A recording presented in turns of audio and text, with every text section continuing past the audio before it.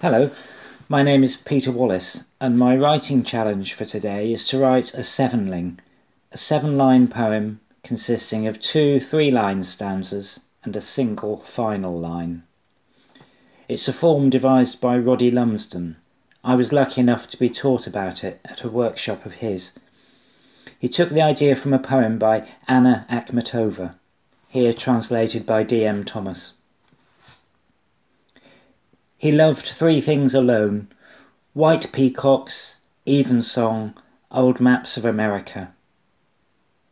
He hated crying children, and raspberry jam with his tea, and womanish hysteria. And he married me. I'll read you the handout that accompanied the writing exercise, and then work through my thinking using the poem I wrote at the workshop. Finally, I'll read you a more recent example of my own. The first 3 lines should contain an element of 3 connected or contrasting statements, or a list of 3 details, names, or possibilities. This can take up all of the 3 lines or be contained anywhere within them. Then lines 4 to 6 should similarly contain an element of 3, connected directly or indirectly or not at all. The 7th line should act as a narrative summary or punchline, or as an unusual juxtaposition. There are no set metrical rules, but being such a short form, some rhythm, metre or rhyme is desirable. To give the form a recognisable shape, it should be set out in 2 stanzas of 3 lines with a solitary 7th last line. Titles are not required. A sevenling should be titled Sevenling, followed by the first few words in parentheses. The tone of the sevenling should be mysterious, offbeat or disturbing, giving a feeling that only part of the story is being told. The poem should have a certain ambience which invites guesswork from the reader. Well, lists of 3 and the number 7 are magical things. I find this exercise best if you approach it lightly. Aim to jot down several attempts and then go back to the one that you feel most drawn to. Don't overcomplicate things.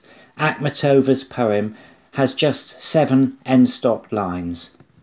Start with 3 of anything. The last 3 novels you read, 3 favourite holiday destinations, favourite foods or drinks, 3 ways to sign off emails, 3 school friends, 3 wishes.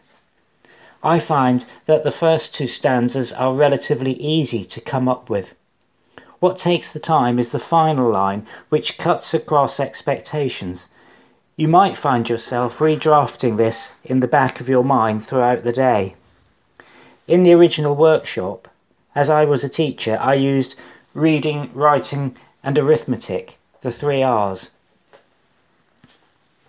My poem starts: back to basics, reading, writing and arithmetic, the curriculum says.